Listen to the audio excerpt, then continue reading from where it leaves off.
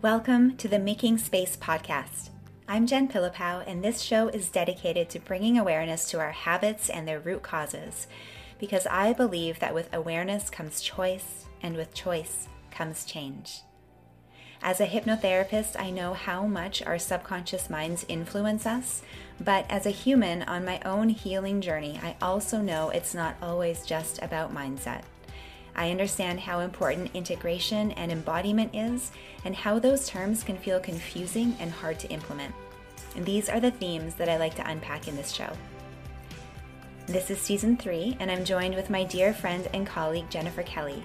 Jennifer is a professional development trainer and positive psychology coach, and together we're exploring the effects of people-pleasing from our own perspectives, experiences, and circumstances.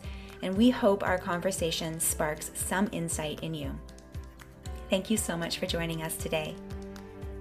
This podcast episode is brought to you by the Inner Child Reparenting Workshop, now available on my website at an introductory price.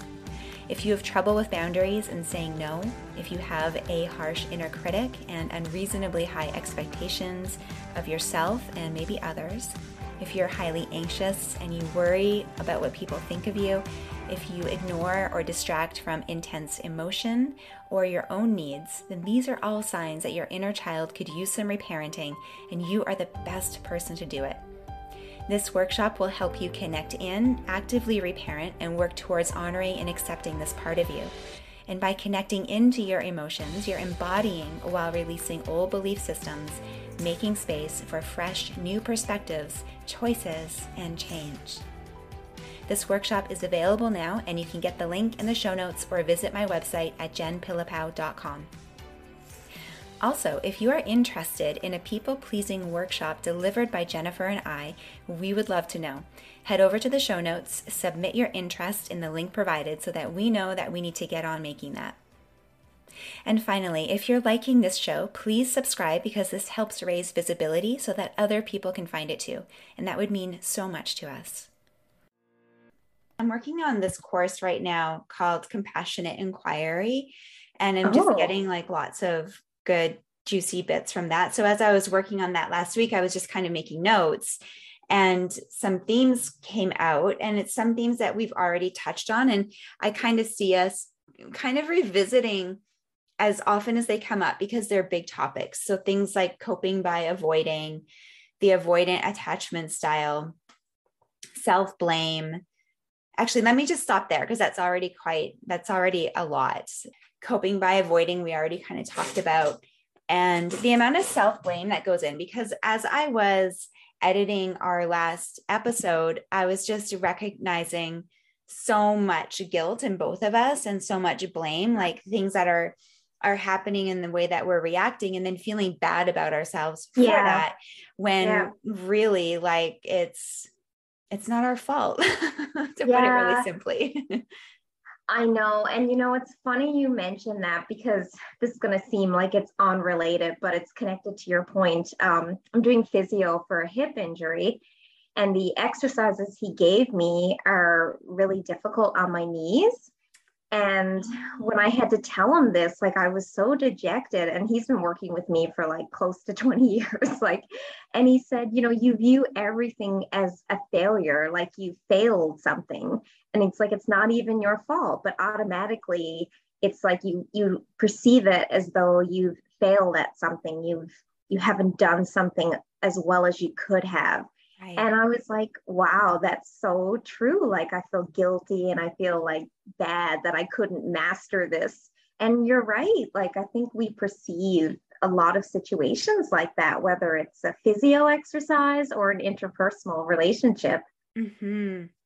And we kind of just give ourselves those two choices, right? Either it's working and we're good, or it's not working and something is wrong with us. And that's right. Really that deep shame, where it's not that we did something wrong, it's that we feel we are wrong. And exactly. And where is the root of that?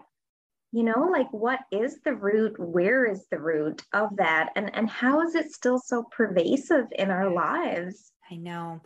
It is so pervasive because my feeling about this, as you've heard me say so many times, is that we've programmed this into our childhood brains and belief system. And so it's there running the program underneath, just like a program in the background of your computer that's taking up a lot of space and it's running and you don't even see it. And so it's there. And if I look back and use myself as an example, for me, that shame comes from not being able to express my emotions, because emotions that were acceptable in my world at that time were just a certain amount of happiness and probably neutrality, right? And anything kind of outside of that peripheral was deemed as scary because nobody really knew what to do. And that was something you dealt with in private. And Interesting. yeah, so not being able to express yourself, be it feelings, be it anything, is really hard on the soul. And if you've made that wrong about yourself, then that just creates an enormous amount of shame. Like you just feel like maybe you can't even put your finger on it, but there's something wrong with me. Yeah, exactly. And that's, I can really relate to that because from my childhood, it was just, I wasn't good enough, or I wasn't doing things in a proper or a specific way. And then, well, I didn't know the right way. So then when you're left alone to piece this together, I find it's such a vulnerable place to be in. And when you're really sensitive, and again, you have a lot of compassion, empathy towards others, you just have a very sensitive, vulnerable nature. So when you're alone trying to process and put these things together, like, what am I doing wrong here? Why is this happening? I think you're just more susceptible to sending yourself messages like, well, it's got to be you then. It's not like we're sitting with some comforting figure who's helping us pick this apart. It's not like we were with each other to be able to talk this out, and to kind of balance each other out and say, oh, have you thought of it this perspective? No, we're just on our own in our bedrooms, like trying to piece this together as a very sensitive, emotional person. And we're going to blame ourselves. Yeah. And I do think that there is more susceptibility to things like that if you are highly sensitive, highly empathic, and you're really picking up on things. Yeah, I think that can exasperate it. I completely agree. And I don't know what that is. Like, I've done some reading on that, like the highly sensitive person, the HSP, and apparently it is traced back to there's just some extra padding or room in the brain. I'm not sure the science behind it, but there's just something is there that leads you to be more hypersensitive. But nevertheless, it is the way we tend to process the world and situations and incidents. So I think some of it's rooted in childhood, but it's also rooted in the way we learned to interpret these events and process these events. Yeah. And that's a really important part of it, that interpretation. And this is how you can have siblings in the same family with completely different reactions to the same situations, right? Because it's all how we're interpreting, and it's the meaning we're placing on it. And so when I'm working with people and we're doing hypnotherapy, we're always, if we revisit anything, it's remembering that, that is what happened, but we've placed a certain meaning on that. And although we can't change what happened, we can always change the meaning that we put on it. Right. That is so true. That is so true. And buying into that more than our instinctual reaction. But I really feel that the latter, we have to teach ourselves to do it. And I know you do a lot of this work in hypnotherapy. We have to teach ourselves to unlearn the instinctive initial reaction and then teach ourselves another pattern. One thing that, and I don't know if this connects back to the course you're doing, but I've been doing more reading about self-compassion and everything on, this list or everything I read about. I feel like I do really well for others, but with myself, I stumble. And that makes sense given what we just talked about, how there's a lot of guilt and shame in our reactions to situations, whether it's people pleasing or, not being able to do something well. Yeah, absolutely. I've been doing a lot of work around that self-compassion piece too. And Kristen Neff is a really good resource for that. I'll put that in the show notes. But I was working with my therapist through that, and she was just identifying a lot of the self-blame that I have around, setting boundaries or things that the ways that I've reacted in the Really? past, just based on my avoidant attachment style. Mhm. And she had asked me my homework was to come up with some compassionate things to say to myself, because I was honestly stumped. I'm like, I don't even know what that looks like. It's like, what do we, I Yeah. know. And you're right. Like, I know I have some go-to lines for friends, right. To help them in those situations. But when it comes to myself, I'm like, I don't really even know what that looks like or what that means. And so that's pretty telling. Yeah, I know. And, here's another thing, like, is self-compassion taught? I Yeah. don't think so. Like, we are taught how to get it from others. Like, Yeah. we know if we behave in a certain way or if we act in a certain way, we may get some compassion. Actually, a better way to word it might be our parents Yeah. hopefully will give us compassion if it's a healthy family situation or Yeah. a family member, maybe Yeah. maybe a friend at school, but we're still getting it externally. Are we ever taught like Yeah. these? It's so funny because as you're saying this, I'm thinking about my parenting style with Roger, right? And I'm like, am I Oh, teaching him self-compassion? No. And that's because I don't do it for myself. But now that I'm learning it, and now that we're talking about it, I'm seeing all these great opportunities for it. I mean, last night we were playing a memory game, yeah. and he won one and he lost one. And he was just so overwhelmed with emotion and so upset and big tears. Mm, And, I was talking him through it and working with him, but that would have been a really good place to bring in some self-compassion. Like, and again, I find myself stuck. Like, what would that even look like? Like, what could I say to him? So well, funny. exactly, because we haven't like we don't know ourselves. We haven't Yeah. learned ourselves. Like, Yeah. and that kind of like how if we look at how we learn anything, whether it's a Mhm. school topic or a Mhm. behavior, Yeah. we learn through modeling. So Yes. watching someone else Yeah. model the behavior, we learn by gaining knowledge or research. We learn by doing. And if we haven't had the opportunity to do any of that, it just remains this sort of knowledge-based, vague concept that we would love Mhm. to try, Mhm. but we don't know. So I feel like, okay, we were never taught it, so now we have to learn it. Mhm. Yeah. And so there is an element of just learning like the vocabulary around it, right? And learning to say it like an affirmation. But then there's this whole other piece of it of learning it somatically, like learning what does that feel like in my body when I say to myself, Oh, like, it's safe, it's okay to cry. And you're doing your best and gratitude. your best is enough. And how does that feel in the body? And I think that, when I think about myself, I'm still working on that integration. Like I'm learning the words to say, but it's almost like it bypasses my body. And it's just like another affirmation, something that I'm telling myself, but I don't fully believe yet. And so I think in order for me to deepen that, it's probably going to be just sitting with it and really feeling into my body and where do I feel it? And is it maybe at first it's just discomfort because I'm not used to it? And what does that feel like? And then there will be a layer under that and a layer under that. And maybe one of those deep layers is finally accepting it in and feeling some safety around it.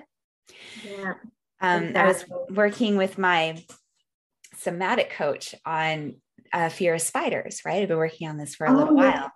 And we were my last session and we got to talking about safety, and she was like asking me where in my life I feel safe.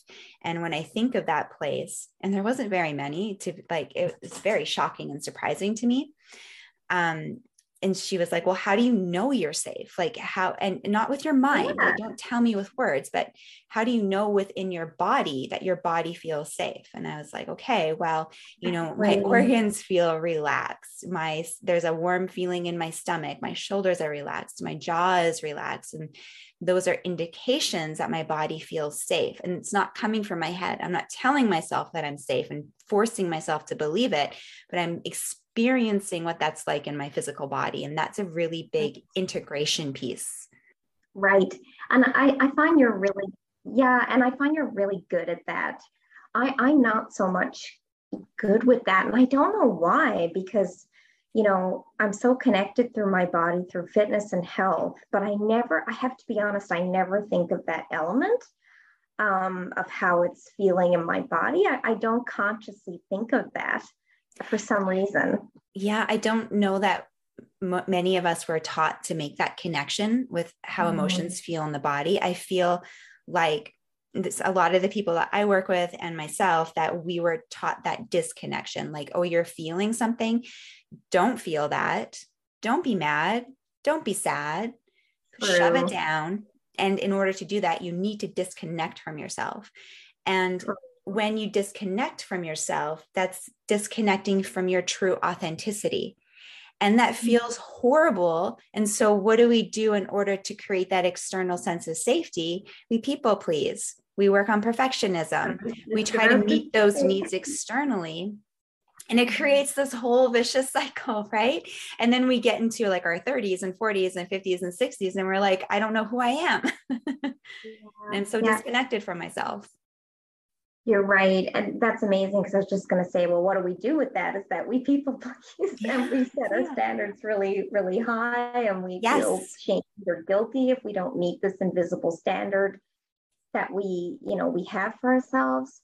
I know I never thought about how it's people pleasing, our original topic that we dived into so much last week. Like underneath that bedrock is really the shame and the guilt, and you kind of just felt that out just from listening to us. Now that we talk it through, I really see that. And if also, like, who wants to experience these uncomfortable emotions, like feeling ashamed? And so I wonder too, if we just feel like, well, if I do what I think the person wants me to do here, I'm going to feel good. And I remember saying that from last week, in the situation of the story I told, like when I attempted to tell this individual who was following me, and there was all that unhealthy behavior, when I attempted to tell him, I don't feel good here, I don't want to speak with you, like I could see his emotions changing, and I felt bad. And I just wanted to make that better. And then I felt better. So, and that's that risk reward. Like we talked about last time, we're also gaining something from this. And I think the other thing we're gaining is that we don't then have to feel the shame and feel bad, and right. But the whole thing is that we don't actually need to feel ashamed or bad. No.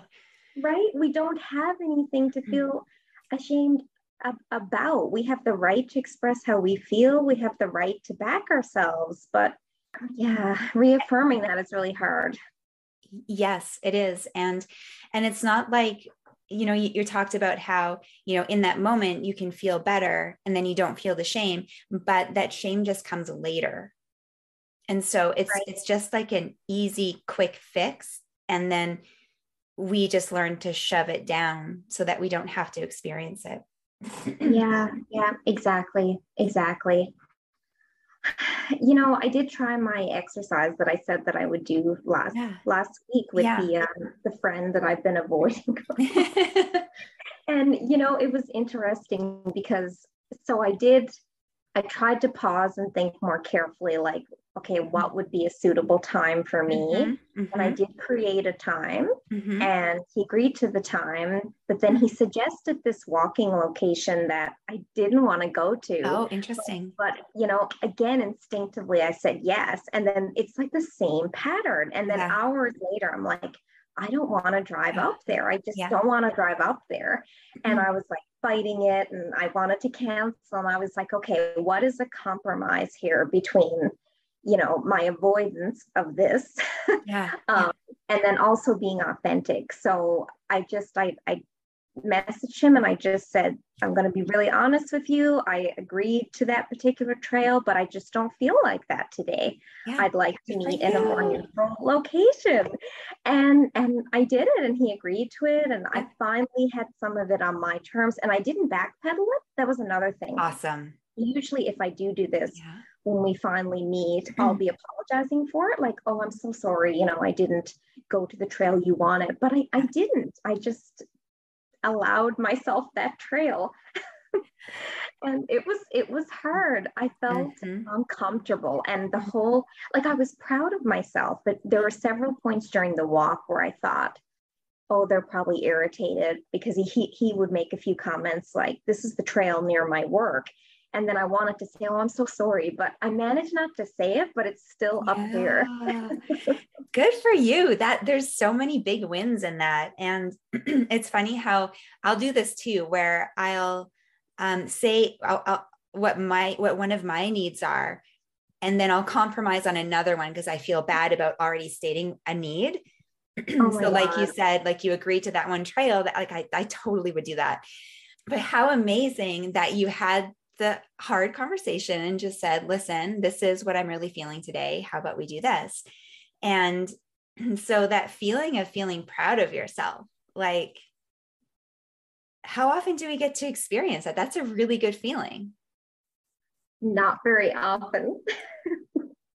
Yeah. Yeah. And then that's an opportunity then to be compassionate. Like this was my first real attempt to not people please. I did pretty good for that first Awesome. attempt. Like, Yeah. kind of that celebratory, compassionate, you did pretty good for this, and now maybe next time you can try this. Like that supportive kind of what a friend would say, Yeah, absolutely. Like this isn't something that you're used to doing. It's new and you're doing awesome.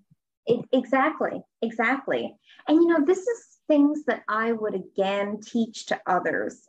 Yeah, I know. And I know, we know this, but like, yeah, why does it have to be so hard sometimes? Mm-hmm.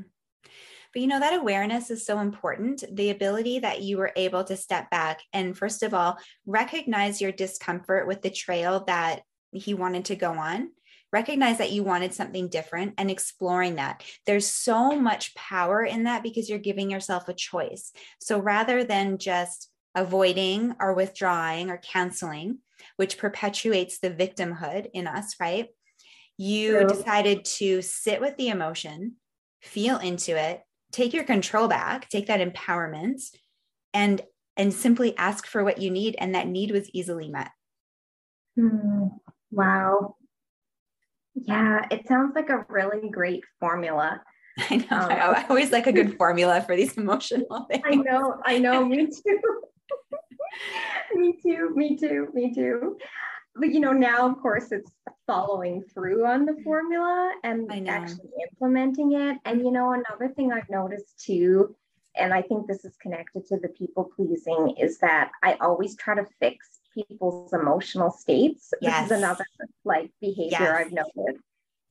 I'm like really desperately trying to fix someone else's emotional state or convince them to believe something else when of course we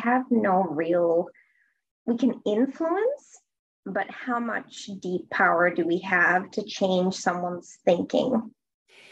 It's you're right. It's not up to us to fix other people, to fix their emotional states. And that actually doesn't do them any favors because we're basically removing their ability to learn whatever they need to work through. So it's manipulative again, right? We talked about that in the last episode. You're right. I can't believe I didn't see that connection. Well, it's so interesting. And because this has been a really, really big lesson for me that I'm continuing to learn. And it really is not linear in any way. It's so back and forth. And because it's such a knee-jerk reaction, sometimes I don't recognize that I've done it until hindsight. And so then I have to learn through that and then try to be better next time and have a lot of self-compassion for misstepping, right? When I quote unquote know better.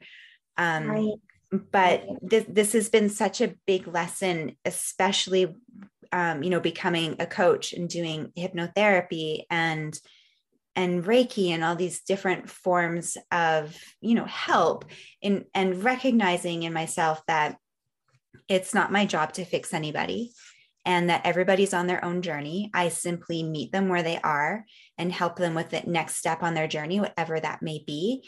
And that's why I've always been so uncomfortable with the marketing aspect of what I do, because I never want to be like, I'm going to take this away from you. We're going to take away your people pleasing. We're going to take away your perfectionist. Like, I just don't think that, first of all, that I'm a bulletproof answer. I think that our healing comes in all different forms and requires many different healers and coaches and therapists. And one person can never be the solution, but it can be somebody that helps you with that next step on your journey. This reminds me of, I did this family constellation session, which is like this really cool modality where there's a facilitator and you show up to this facilitation. I didn't do anything other than observe. And what the facilitator does is she brings in representatives. So for mine, there was, I think, 3 representatives that showed up for it. And the representatives show up and they feel into whatever energy is coming through for them. And then they sort of like play out whatever they're experiencing. So they're saying, one person might say, oh, I feel really negative towards representative 3. I feel like they're out to get me. I feel, and they just start conversing with each other. And then partway through, it's a 2-hour session, and partway through, the facilitator will say, okay, representative number 1, you're Jen's grandmother. Representative number 2, you're Jen's career. Representative number 3, you're Jen's mother, or whatever, right?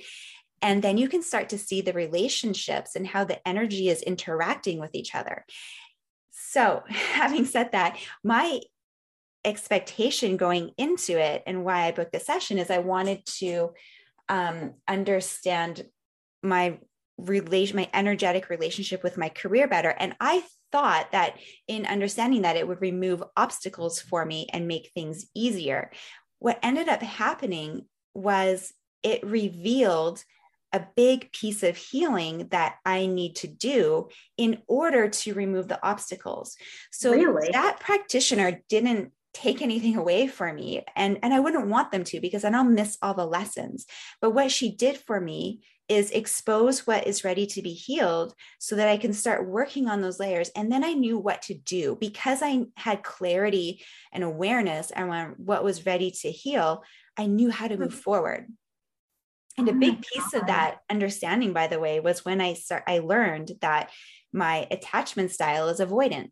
And then all the pieces started to come together as to why I've reacted the way I have in certain relationships in my past, the way that I've done certain things, why I've done it. And then I was able to have so much more compassion for myself, because it wasn't like, oh, I'm such a bad person because I did this thing, because I left this relationship without saying goodbye, or all the things that I had a lot of regret and shame over. And I was able to step back and say, I understand why I did that. And I did that from a place where I was really hurting.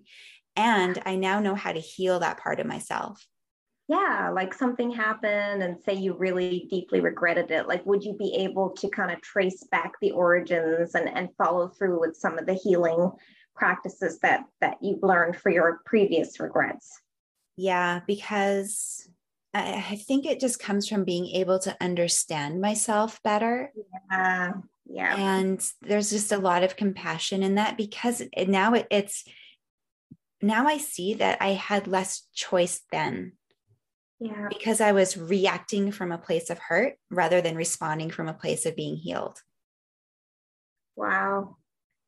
That's amazing. You've done so much work here, like so much deep inner work. I feel like I'm kind of an apprentice. Oh my gosh, we're all apprentices in this life, right? Of being human. But I have put in a lot of hours, and that's really been it's a lot of privilege, right?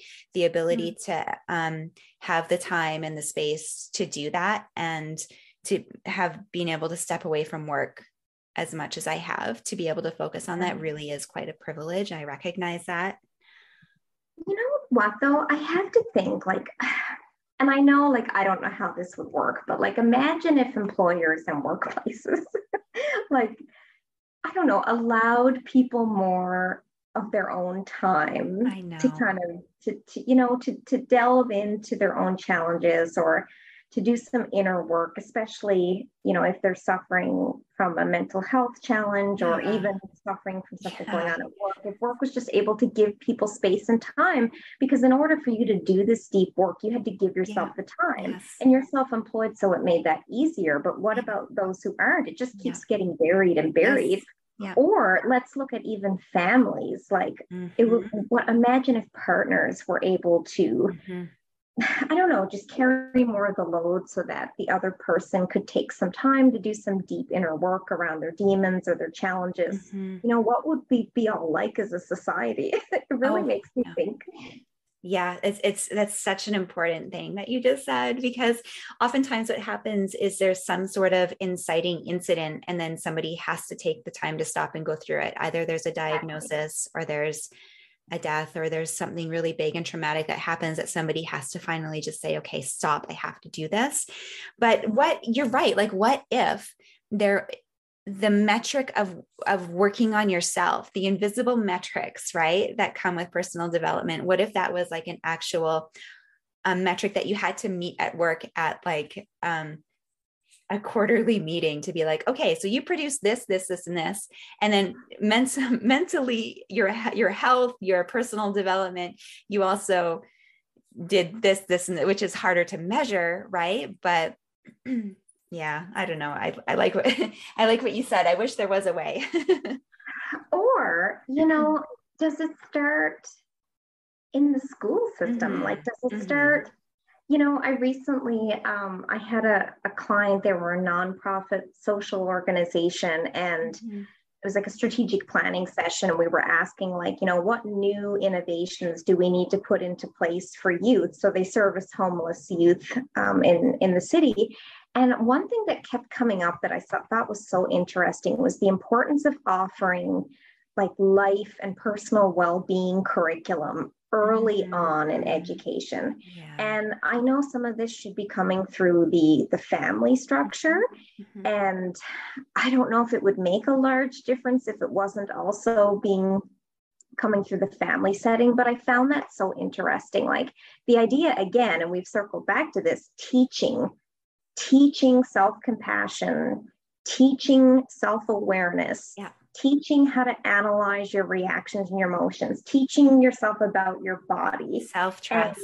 Yeah. self-trust. Like, and I have seen in positive psychology, like I have seen some of Mm-hmm. this coming up Yeah. for in universities and at the college level, like Yeah. teaching students to manage their breathing and practicing mindfulness Mm-hmm. as a stress reliever. Mm-hmm. But it's really in childhood, as you know from Mm-hmm. your experience and the work you've done, where all of this is rooted. Mm-hmm. And if we could just, I don't know, like not attack it because there's that really strong language again, but like visit this early, would it make a difference? I wonder. Like, Oh, yeah. would everybody then be in their 40s, like talking about this and still saying yes to walks that they don't want to go on? Like, I don't know, what do you think of that? Yeah, I think that I think you're right about everything that you said. I think we're kind of at a cusp right now, I feel, in the world where we've got some middle-aged people doing this work, and that's affecting the parenting and the relationships they have with children, which affects them. And then, you know, if we could have this in the schooling system, how different that would be to what a difference that would make for so many people. And then Yeah. how much of a different world would we live in if people were living authentically, if they were expressing themselves with their unique gifts and talents and voice, and they did what was right for them? I I think it know. would just be such a rich and colorful world, instead of having all these people trying to carbon copy what they think other people want. It's not as interesting. I totally agree with you. I can't agree enough. Like the difference, you know, that there would be. But you know, it seems to me you've instilled a lot of this wonderful insight into Roger. Like, do you feel Mm-hmm. that? Yeah, I do. I work really hard at that. As you know, I've had my parenting coaches and courses. And a lot of that is just seeing a mirror for myself and highlighting the work that I need to do. That's been his gift for me. And as I work on that and show up differently for him, that's ending the way that, we can call that generational trauma where, I was raised a certain way because my mom was raised a certain way, and the trauma she experienced in her life, and my dad, and the way that their parents were raised. Right. I'm doing it differently. And that's so healing for me. And I believe positive for Roger. And a lot of that work is just around allowing him and teaching him about emotions. What is it? What emotion are you feeling now? Where are you feeling it in your body? Yesterday he was just like really whiny, and he's not usually like that. And it's been a long time. I mean, he's turning 6, so he's out of that age, but we just got really curious with it. And we lied down together, and I was like, okay, so what's that sound you're making? Where is it coming from? What colors are you seeing?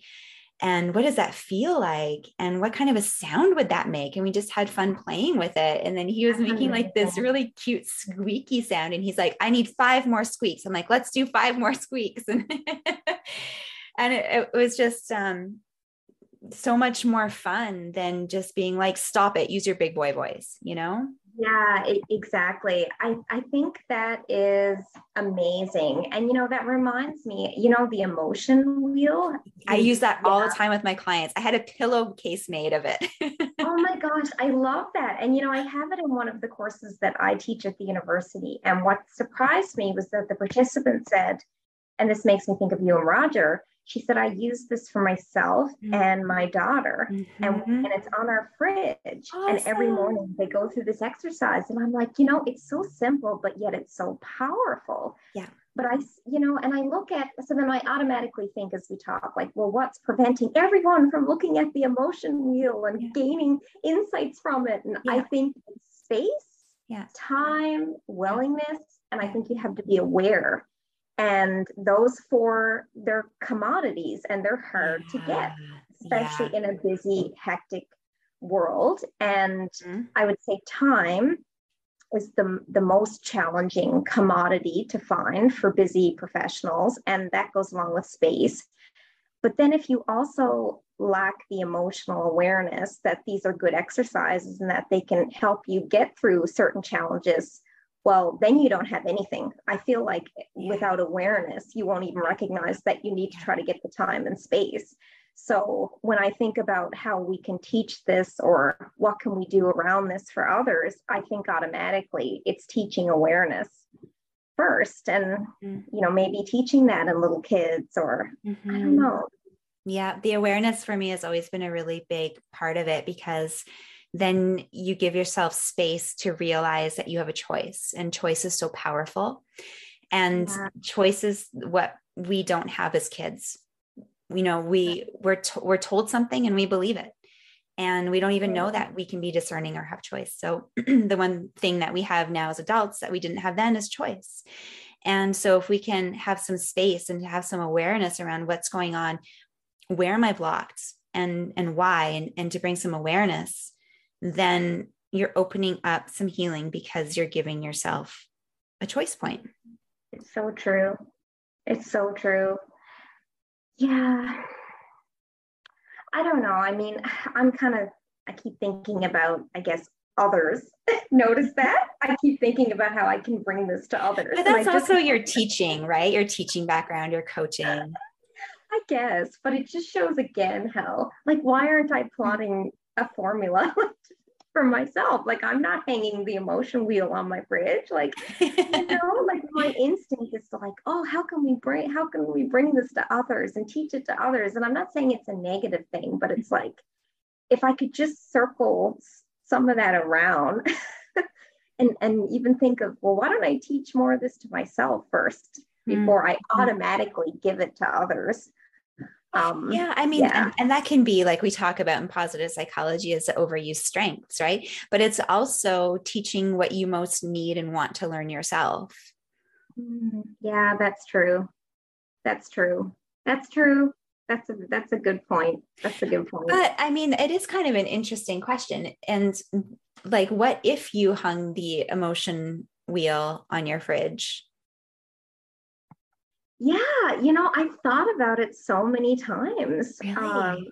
Yeah, I have. And for some reason I don't do it. And some of that is maybe, yeah, I'm so externally focused. Hmm. And I wonder too, if I did that more, I'd be able to recognize when I'm unconsciously manipulating a situation or a person to Hmm. get a reaction that I prefer. Hmm. Because only, say in the people pleasing, the emotion that comes up for me is feeling uncomfortable or fear, or then I could mind that a little bit more and give that some thought and kind of work through it before my automatic, okay, I'm going to just say yes, right?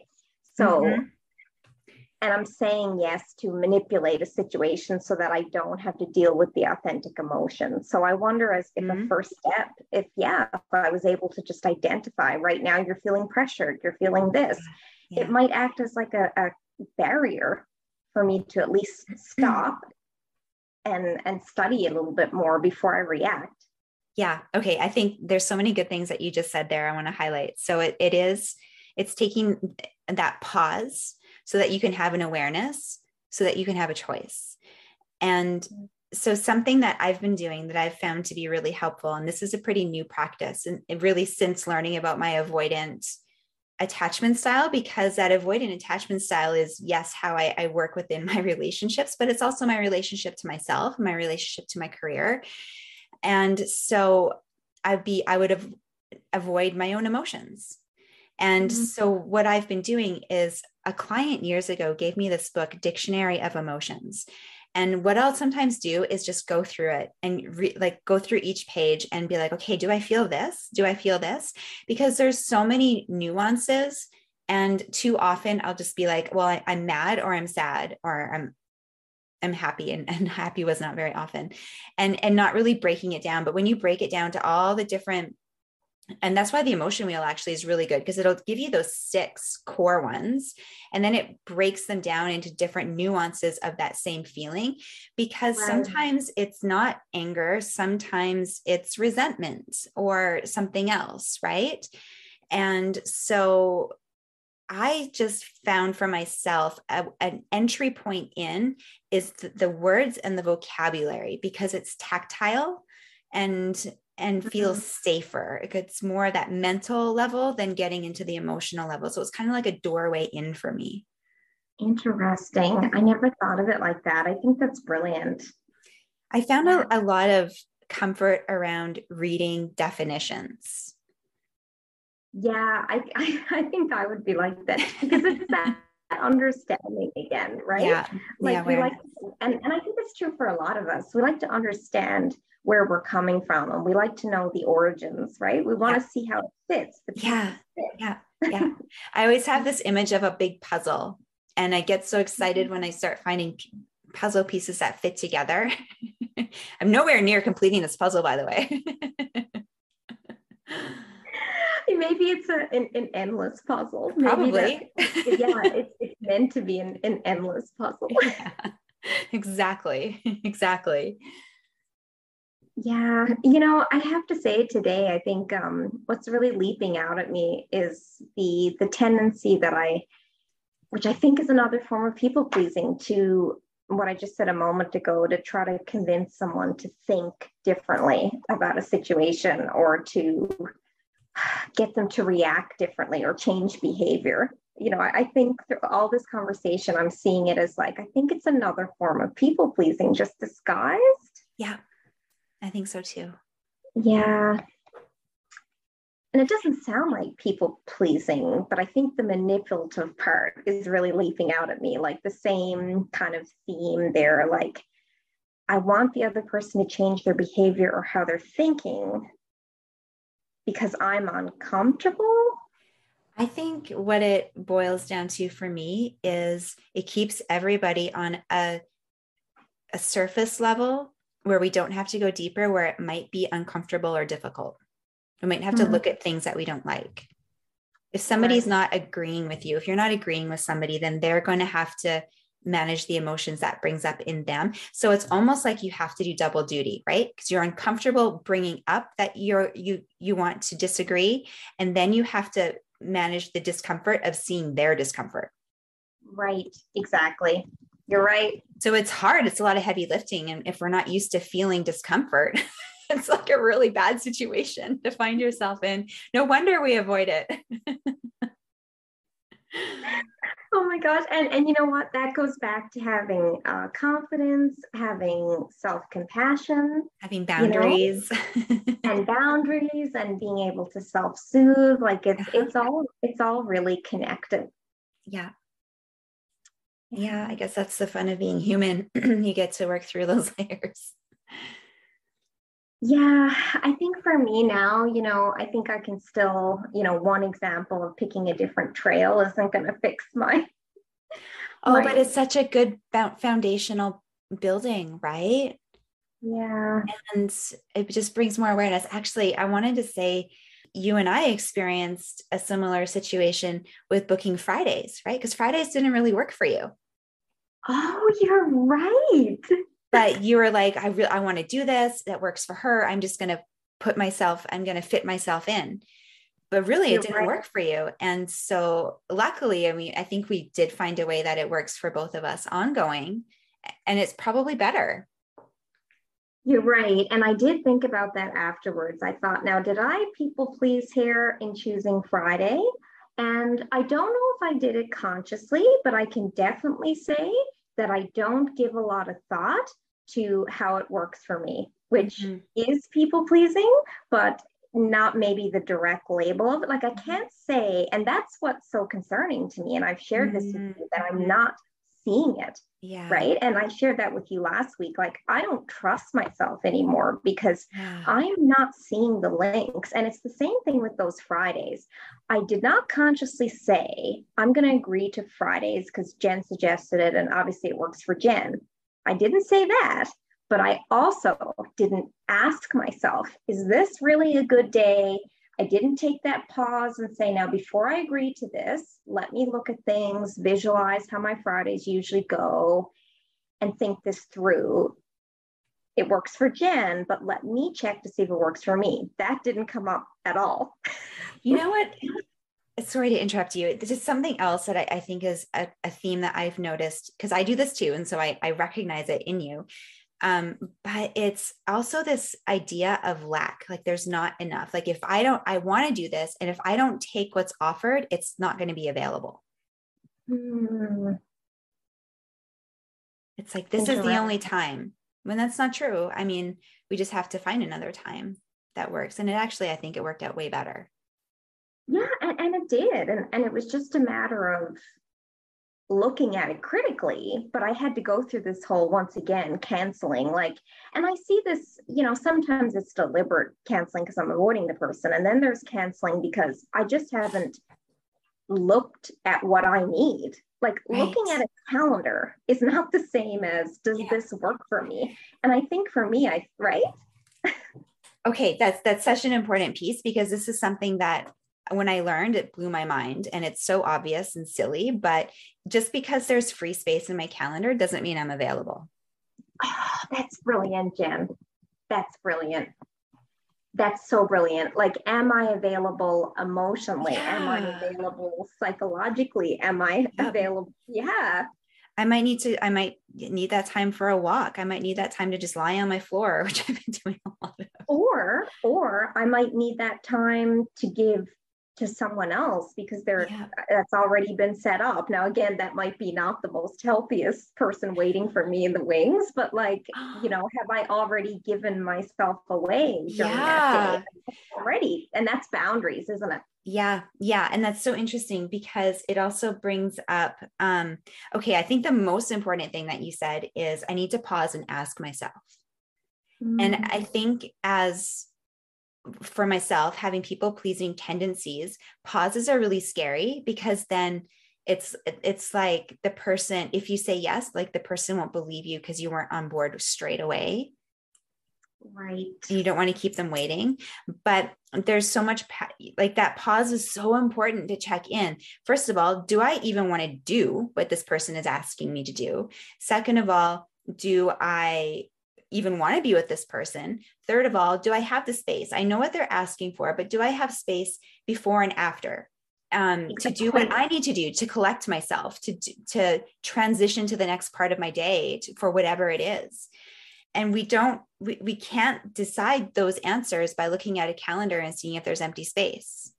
Exactly. I know. And it's surprising that that's where I always go. And that's because it goes back again, like I'm not thinking about my own needs. I don't give myself that right or permission, you know? Yeah. Yeah. And so Yeah. it's a really beautiful starting point, is having the awareness to be like, I matter, and I'm going to pause when somebody asks something of me. And I've even gotten into the habit of most of the time being able to be like, let me get back to you. Let me think about it. Let me check my calendar. Let me check with Tim. I'll use Tim a lot, actually. If somebody asks me something that I immediately feel discomfort around, I'm like, let me talk to Tim first. That's a good one. I like that. It's like a little, like a safe, like a Yeah. guard. Yeah. And then sometimes, and it's not like he decides, but it also helps me talk it out with somebody. Like, I know I'm feeling uncomfortable. Why? Like, where is that discomfort coming from? Exactly. Exactly. I mean, I've worked with counselors who have always said, like, just say to the person, I'll get back to you. Yeah. You know, those, Yeah. but again, I'm very like instinctual, or I just Yeah. like, Yep. maybe it's, action, like, yes, just, Yep. and I I can't know. slow that down. Yeah. It's the Yeah, pause. yeah, All I'm about. really glad you brought up the Friday thing, because I was partly wondering if that was another, but because, like, but again, I'm not, I didn't label it as that because there's No. no conscious, but now I realize that it's the same thing, right? It's when you're not giving yourself the permission to think through your own emotional schedule. Yeah. It's the same thing as people pleasing. And I wonder now how much during a week I do that. Yeah. Just, I look at my calendar. Oh, I've got 3 o'clock open. Sure. Oh, you know what? I love that you called it the emotional calendar. And I wonder what would happen if all the blank spaces in your calendar, if you just filled them in with just the word pause, or even just a reminder, like, let me get back to you. That when you go to your calendar and you see those empty spaces, That's amazing. it just says, let me get back to you. That is Like a visual cue. Jen, that is such a great technique. I hope our listeners are paying attention. What an amazing tip. That I'm going to do that. In fact, because you know how I love to run experiments, I'm Yeah. going to do that all on my calendar next week, so I can actually sort of catch how I many love it. opportunities I Yeah. was willing to leap and people please or say yes. Oh, I just love that you call it the emotional calendar. I run two calendars, my clinic calendar and my own personal calendar. And I love that you call. I'm gonna have to add a third one, my emotional calendar. Yeah, I know, I love that. I'm definitely going to do that this week, definitely. Awesome. Yeah, I'd like to gain some stronger, I guess in short, I'd like to gain some stronger awareness around the spots that I'm actually still people pleasing, but I'm not referring to it as that because I'm Yeah. not consciously, again, Yeah. saying, like the example with my friend with the walk. In those situations, I'm like, okay, he wants it this way. I got to do it. I'm consciously saying that. But there's a bunch of other areas I think where I'm unconsciously, and that's what I'd like to also pay attention to this week. And I'm going to try this space, just putting pause in my calendar so I can almost like tracking emotional data too. Like, how much am I actually doing this? I think it would be shocking to Yeah, have that's that really unveiled. cool. Oh, I love it. I can't wait to hear how it goes. Yeah. Um, yeah, it's so important to have that pause. I feel like you've done all the work. Like for you, when you hear me saying like, "Oh, I'm going to try this week," or I'm maybe going to try to get a more of an awareness of this. Like I feel like you've done all the work. Like, do you feel that, or is just how No, that? no, I Okay. don't feel that. I feel like I've reflected a lot because I've had a lot of, again, space to do that. And so when I see you doing it it mirrors what I do. And so I can see it, right? Because I've got some awareness around it. I feel like because I've had the luxury to do a lot of reflection and work with a lot of great coaches and therapists that I do have a level of awareness, but I am still absolutely working. Yeah, you're right. You're right. I think maybe what I'm sensing is that you have done a lot of work in the awareness, and I guess what I call the emotional data collection, or else I'm still a little bit behind there. There is no ahead or behind, right? Like I was talking to somebody about this recently, about how I always feel like I'm behind. And when the truth is, and we all know this, is that we're exactly where we need to be, we're exactly where we are right now. And we also, growing up in the society that we do, we measure productivity and we measure external things, and those are not the right measurements. And so as we are learning about ourselves and doing personal development and growing, those are more invisible metrics. Right. But we're the fact that we're asking questions and we're being curious, that is what should be measured, right? Like that's the important bit, and no one is ahead or behind. We're all just asking questions together. You're right. That's a really nice way to think of that. And I'm going to think about that when those times I'm like, oh, I did that again, and take it and bring in that self-compassion and and find what works for you, what self-compassionate line works for you. Like, okay, I'm practicing this, I'm new at it, and within that light, I'm doing really good. Yeah, exactly. And I've already made progress since our last. Yeah, it's so fun.